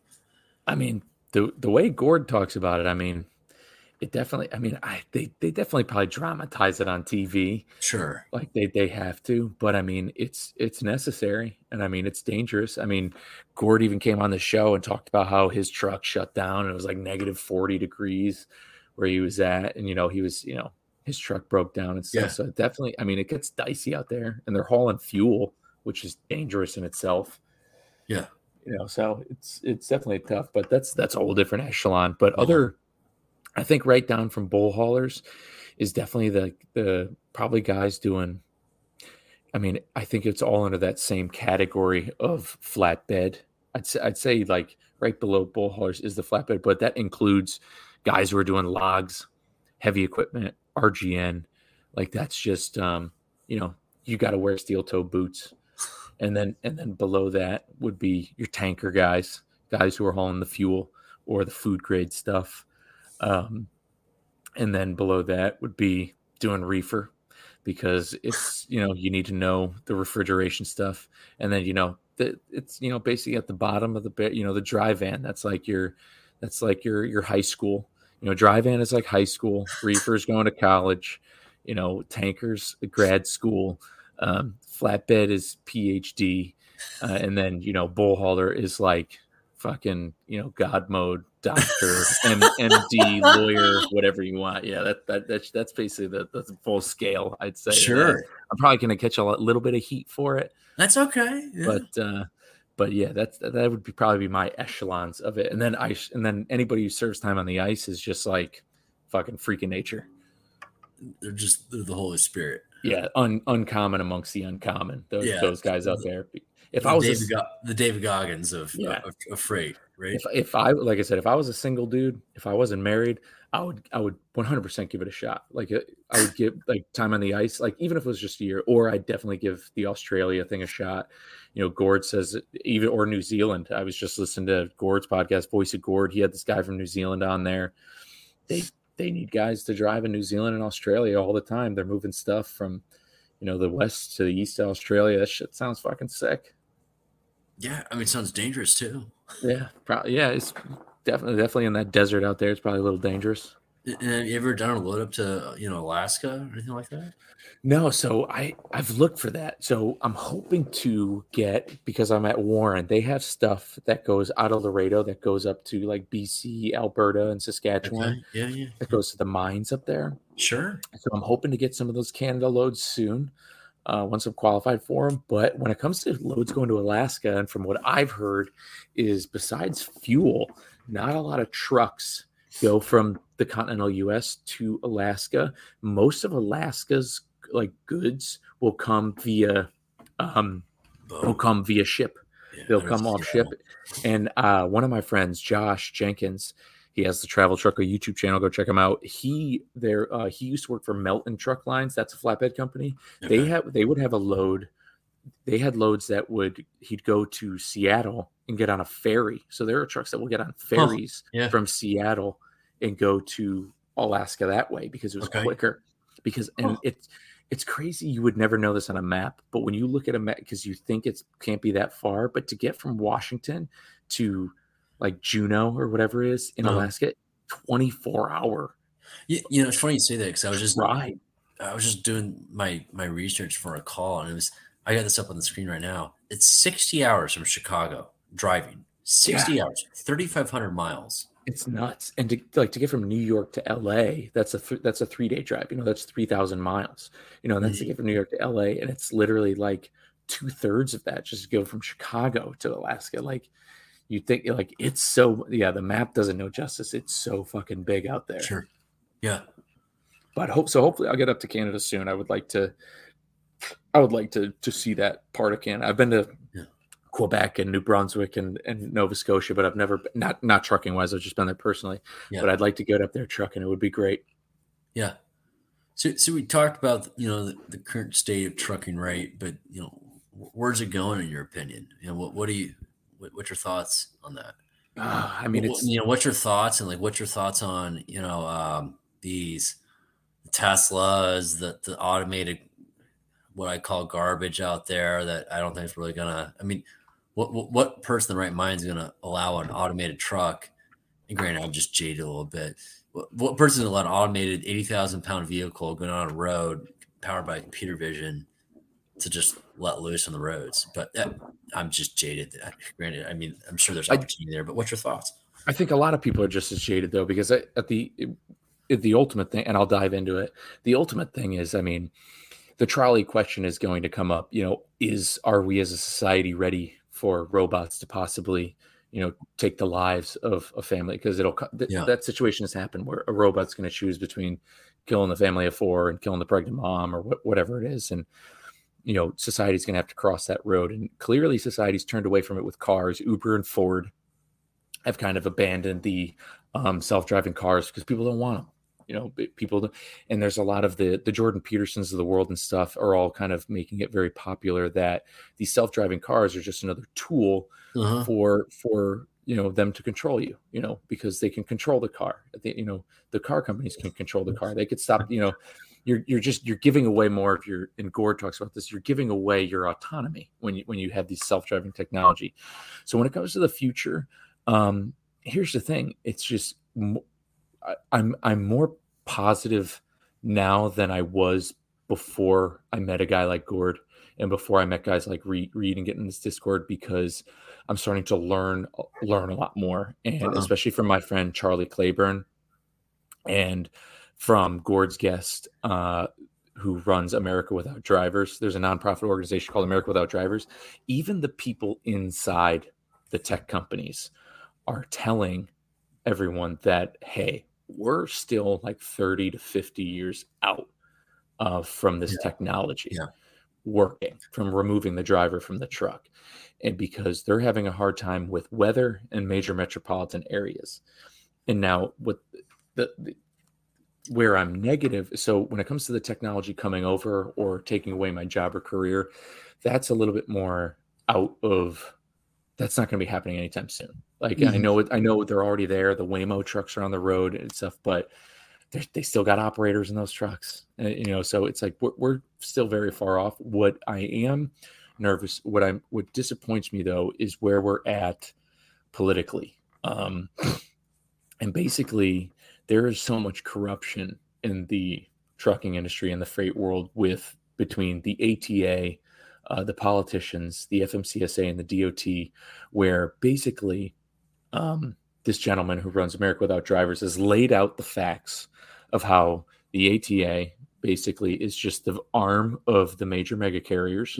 For those that maybe not are, what's the ATA? The American Trucking Association. They're the largest. They're the largest, trucking association that also is the largest political donor of trucking associations. Interesting. Okay. Yeah. So they're the lobbying group as well, right? Yeah. They lobby to the government, and they're also so when the media wants opinions about truck parking or the driver shortage, they just go to the ATA. And they just use the ATA's opinion instead of talking to real drivers. But so what the problem is, do you feel like they accurately represent truckers? No, because the ATAs who keep selling this narrative of the driver shortage when there is no shortage, it's just a turnover issue. They're refusing to admit that there's a problem with the turnover in the industry. They just keep saying, "Oh, we're short 80,000 drivers. We're short," and it's because of this driver turnover issue. The ATA's been around for 90 years. And they haven't touched parking. Parking is a major issue. ATA, you've been here for 90 years. What are you doing? Well, the ATA doesn't want to solve these problems because the ATA is an arm of the mega carriers, and the politicians are invested with the mega carriers. You have Mitch McConnell, whose wife used to work for Too Simple, which is one of these tech companies making automated trucks. You have all these politicians, and the ATA are all in it together, and so they know the problems. And what's going on is they're banking on the tech to win out. Okay. Essentially, so what's going on is the U.S. government, DOT, and the FMCSA, they're ignoring and not trying to solve these problems because they're banking on the tech to just take the driver out of the job. But the tech is telling the government, hey, this isn't going to work for possibly 50 years. Which means if we go as is, the supply chain will be unsustainable because you will run out of drivers, or enough will die or retire. And, you need to fix these problems. And the government's just like, no. And they just keep dumping money into, they've dumped billions of dollars into this autonomous trucking thing. And it's still not there yet. Since George Bush was president, this is going on like this. This started during the Iraq War because George Bush wanted automated vehicles because of troops dying from IEDs. And this is where it all started. And so they've been dumping billions into this tech since 2004, 2005. And we're still 50 years off, and they're just going to keep dumping money. And in the meanwhile, you have drivers dying. You have this lack of parking. And as technology keeps getting better, the supply chain seems to keep getting worse. My truck is waiting on this part. It's on a 2-week back order. Dude, we're we're supposed to be the best country in the world. We're kidding ourselves at this point.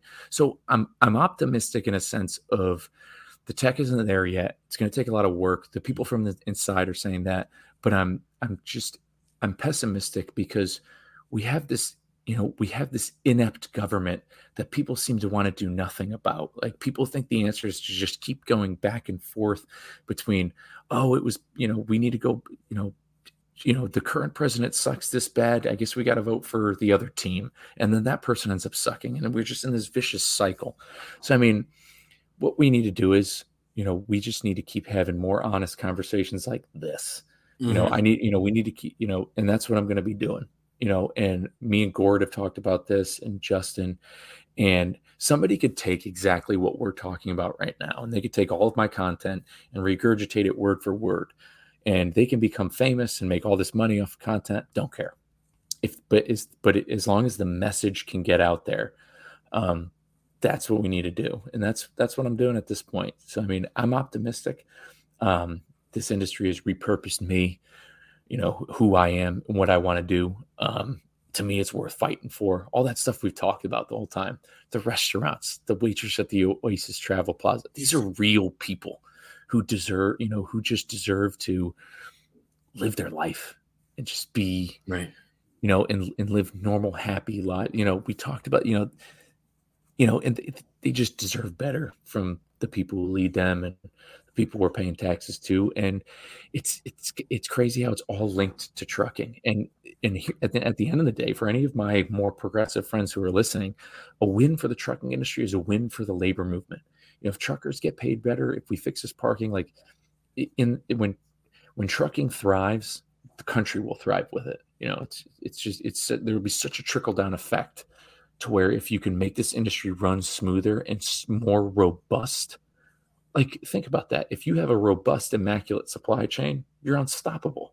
Right. But we need to start having more of these honest conversations, talking with guys like you, getting in the Discord and getting the right minds into it and getting and kind of reconnecting the drivers need to be involved. That's the biggest thing is the American people, the government, the tech companies need to bring the drivers to the table, not just Werner and Schneider, the ATA, not just the companies.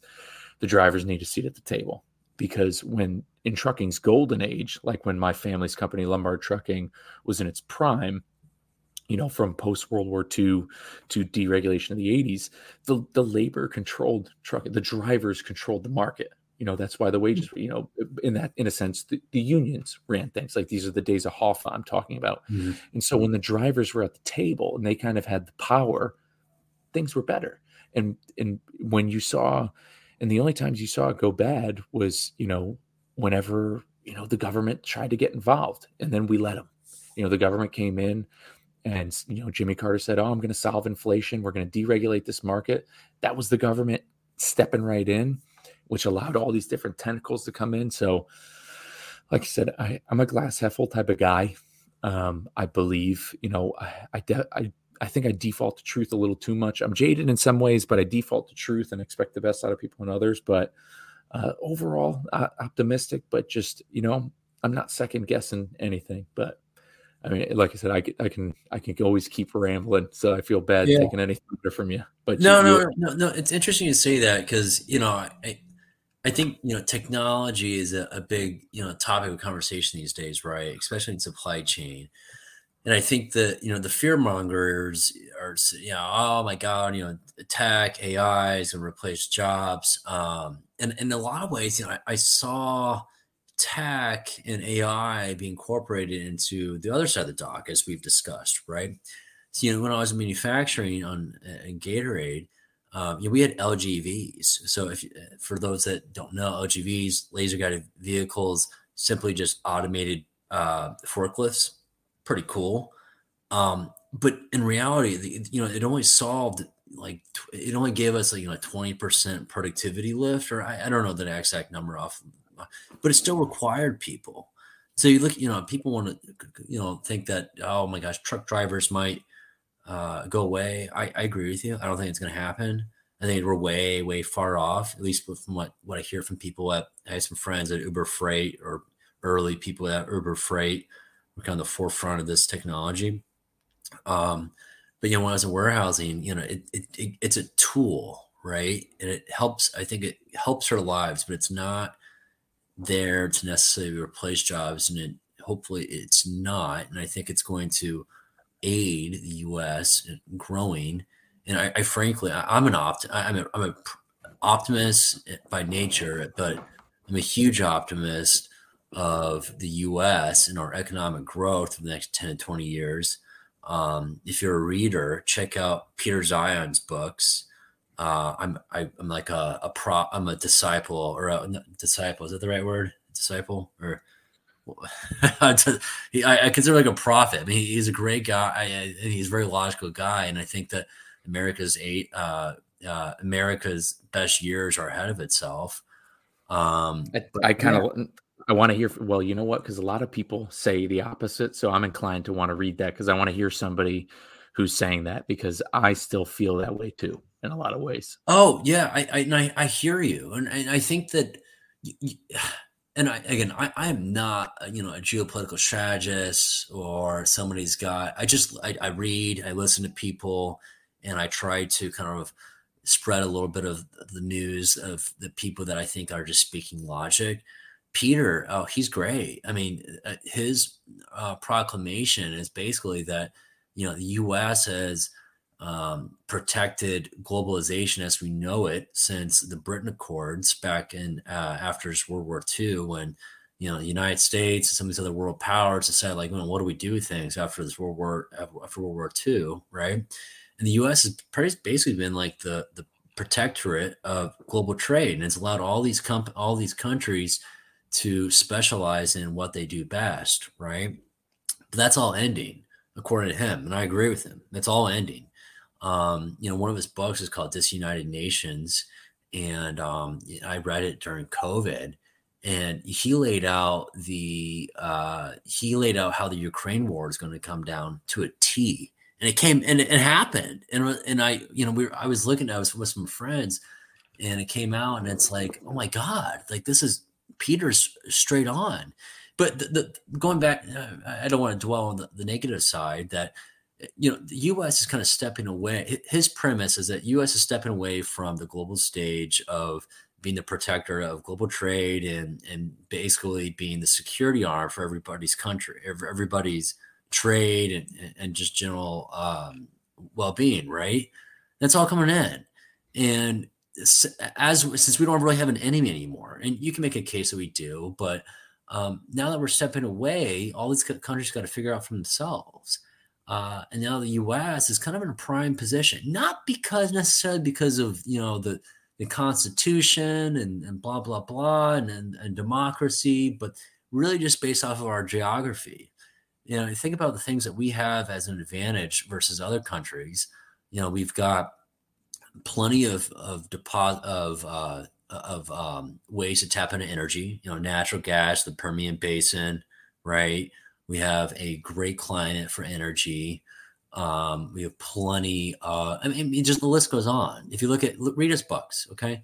And I don't. Where was I going with this? I guess my point though is that the growth of the U.S. is ahead of us, and I believe, and I agree. And I think that's and tech and AI is going to help fuel that in a good way. I see it in warehousing. I see it on repack lines. And I think we've got a bright future ahead of us, especially in the supply chain industry. And again, I'm an optimist, might be biased, but I don't think there's too many things to be worried about. I think that we've got plenty of good wins at our backs that's going to propel us into an economic growth story that many people are dashing at the moment. So. Man, it pumps me up to freaking hear that, because I never saw it from that way, because my whole thing, because I look at it from my side, and it's just because really in this country, there's a huge epidemic of people, even like myself, who feel like they lack a purpose. And, and guys like, so Jocko, he's changing this. And so how you were thinking, we're stepping away from, let's say, so Jocko and his company, the guys over at Origin, they're bringing back do like everything they're making, like the jeans, the boots, like they're making all this stuff in the US and sourcing it from the cotton fields in Texas, like all domestically making stuff. And it's all fairly priced too. Sure. And so he has 2 facilities in Maine and I think 1 in North Carolina. And the people who are working there are kids in their 20s. And there's a kid there who runs the textile department or whatever. He's 24 years old. He's the only guy in New England who knows this trade. Nobody else in the New England knows this knitting feature, what he's doing.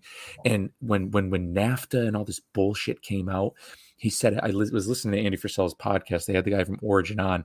One of the guys who was selling, NAFTA and all this stuff during the Clinton admin was saying, nobody wants to stand behind a sewing machine, or nobody wants to do this type of work. And really, that's not true. People do want to do salt of the earth American type jobs, and they want to feel like they have a purpose. They want to look back and see they built something.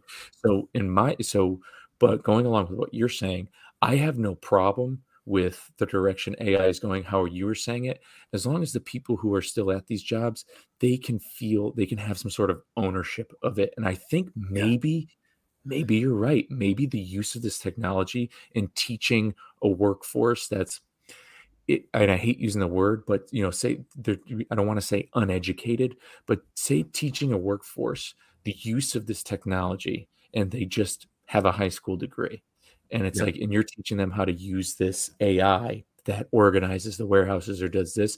So if you could teach a guy like a 20-year-old person who's a high school graduate, who's technically just a warehouse associate, if you could teach him how to use this high speed technology, and that leads to the organization of this warehouse, I'm just looking at myself. If I had that type of autonomy where at a young age I knew this crazy technology that I thought needed all these degrees, I would feel purpose.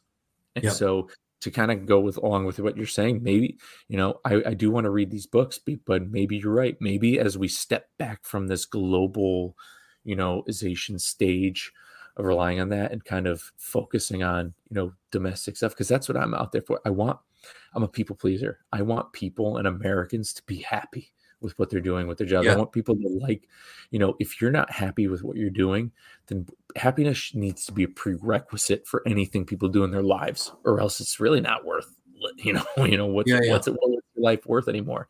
And shit, if there's a way that AI and technology and the people behind the scenes, if that's their mission, then I'm all, then I'm for it. But if their mission is, I just want to turn people into, mass consumption machines, and and just pump out more Amazon stuff, then I can't be for that, because shit, if you see what's going on with Amazon right now, and Justin and I are talking about this, there's a DC in Phoenix that's running the Yeah, risk. I know exactly. I've heard that. I saw I even read the story online before you even mentioned it. It was like Yeah. they've tapped the Phoenix market. They don't have anybody else. Yeah, they're running out of people, and it's like, so I'm not all for that, but shit, if going off what you just said, if we can go that direction, I'd love that, because at the end of the day, it's just all about making people fucking happy, man. It's giving people a Yeah, reason to be here. and I'll tell you just one other thing that why I think that our best days are ahead of us, and I really think just AI and tech are a tool, and this is not necessarily like a detriment to our economy or our society. You get an example of ag, right? I go back. I typically try to go back to the farm, then the harvest time, or maybe try during like planting season when my dad's playing, right? Ag, I mean, it's crazy the amount of if you're people don't realize that there's a lot of tech in ag, and people don't realize that.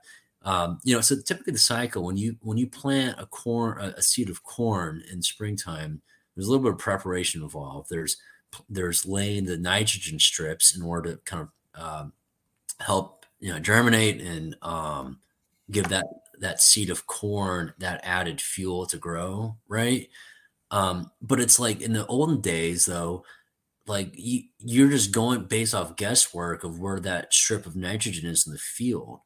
But with tech and AI, and I'll give you, I'll segue here and why that's kind of a growth story and opportunity for the U.S. The GPS device of the John Deere or Case IH tractor, it can lay that seed of corn on that strip of nitrogen within 1 to 3 millimeters, and don't quote me on that, but it's micro. It's a very small space of land, right? And it's not replacing anybody. It's helping salt of the earth people like you and me, right?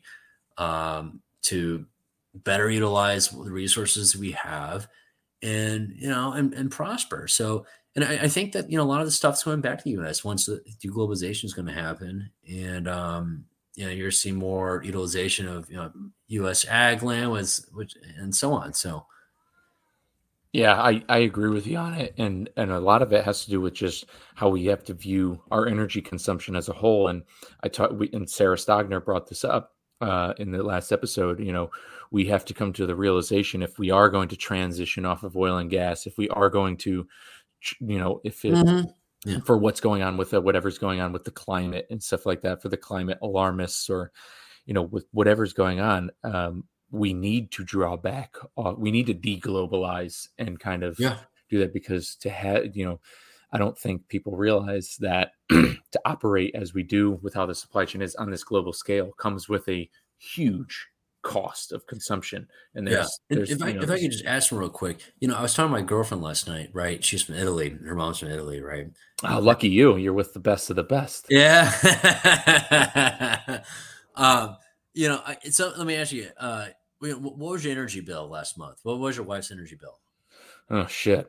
for Well, you're in like Texas too, so that's probably moving it's up not more. it's not too bad. I think our electric bill was only like $40 or something, Yeah, $50 yeah. Mine maybe. was like, granted, I'm in Chicago. It was like, I don't know, it was like 80, $100, right? Dude, I know people in Connecticut, dude. They still got oil heat in their homes. I mean, it's costing them fucking $300 to Well, fill their how oil much? tank or whatever. Yeah. So my point, and where I'm going with it here, how much do you think an energy bill for just a small little place in Italy would cost? Like an apartment. Yeah, well, like a three, 4 bedroom home. Oh, It's a three, three four bedroom bedroom, house. I don't know. It's probably got to be high over there or something because like 600 euros. holy shit, Six which hundred euros. a month. Yeah, and think, I Damn, mean, that's but like California shit. yeah, but think about what we have here. I mean, energy is going to come back. Yeah, the foreign companies are going to start investing because we got low energy costs, right? So, anyways, I'll go on my tangent here and what kind of our best days are ahead of us. But yeah, I believe that. No, it's good to come on here and hear somebody say that they believe America's best days are ahead because Oh, yeah. I'm a big time pro America guy at the end of the day. Like all I want to do is see us win. My whole motto in life is, I don't win unless other people around me are winning. And, I definitely, I'm rooting for us all one. I mean, because if not us, then who, you Yeah. know, and it's like, are we really going to, we see what happens in China, places like China. We see what countries like Russia are, and guess what? We're not them, and we need to make sure that that type of ideology doesn't come here. As for all the imperfections we have in our country with government and with everything going on with the corrupt, Hmm. I get it. I know. Our government fucking blows. They're all corrupt. They're all fucking pedophiles and shit. They're all hanging out with Jeffrey Epstein. I get it. But for all its imperfections, dude, this play, I do think our best days could be ahead. It's coming down, and it's going to come down to guys like me and you having these conversations and Yeah. just getting that energy out there. I'm a big believer in manifesting. Mhm. We just keep talking about it, putting that energy out there. You saying our best days are ahead. That's an energy you're putting out there that we fucking need. And now it's going to be out on this podcast, available for anyone on earth to listen to. And we need that for Yeah, sure. Dude. absolutely, absolutely. But yeah, So dude, we've been crushing it for a couple hours. You got anything else? You got anything else you're racking your brain with? no, I mean, it's just I love talking with people in this industry. You are one of the people that I enjoy. The U.S. supply chain's an awesome place to work in, be a part of. It's down to earth people. I feel grateful that I've started my career in this. And it's people like you, the truckers, are the backbone of the U.S. economy. And you guys got through hell, but there was no truck. There's no, there's nothing. There's no U.S. food. There's no food. There's no, good, e-commerce. Nothing. No beer. No beer. So yeah, I appreciate you having me on the pod, but Yeah, dude, and we'll do this again soon. We'll jump back on soon. We'll see what you're yeah, doing. yeah, We'll see sure, what you're doing with your 3PL stuff. sure, Because man. I know we didn't touch on it much, but All good. touch on it much. But yeah, we should definitely follow up and talk about that. And we'll talk about we'll talk about whatever we got going on. But no, I think that's a great place to leave it, dude. Yeah, I mean it's the that's the thing. When it comes to trucking, when it comes to this side of people's jobs, there's a bastion of Americana still left here that Ooh, people can get, and it's great. And I think a great place to leave it is, hey man, I think America's best days are ahead. It's down to guys like us to get us, put ourselves out there and make it happen. yeah, totally, man. But Yeah, yeah, for great sure. talking with you. Yeah, great talking with you, man. Thanks for coming on. This is definitely a good one. I'm glad we're putting this type of energy out there. And with that being said, actually, before we fall off, where can the people find you? Where are you? Are you online? Yeah, I'm active on Twitter. So Steve Schlecht. I own my own e-commerce 3PL. You got anybody selling things online? Happy to offer my services. Our tagline is customer centric solutions. I don't want to deal with the 3PL the way that I did at Pepsi or in my consulting life. So, know anybody, happy to help at alpinefulfill.com. Give us a holler. Awesome, man. Thanks again. And for those of you out there, if you need to find me, if you ever need to chat, or if you're a driver out there listening, you want to come on here and tell your story, reach out to me. You know where to find me anywhere at Lombard Trucking. With that, guys, we'll see you on the next one. Later.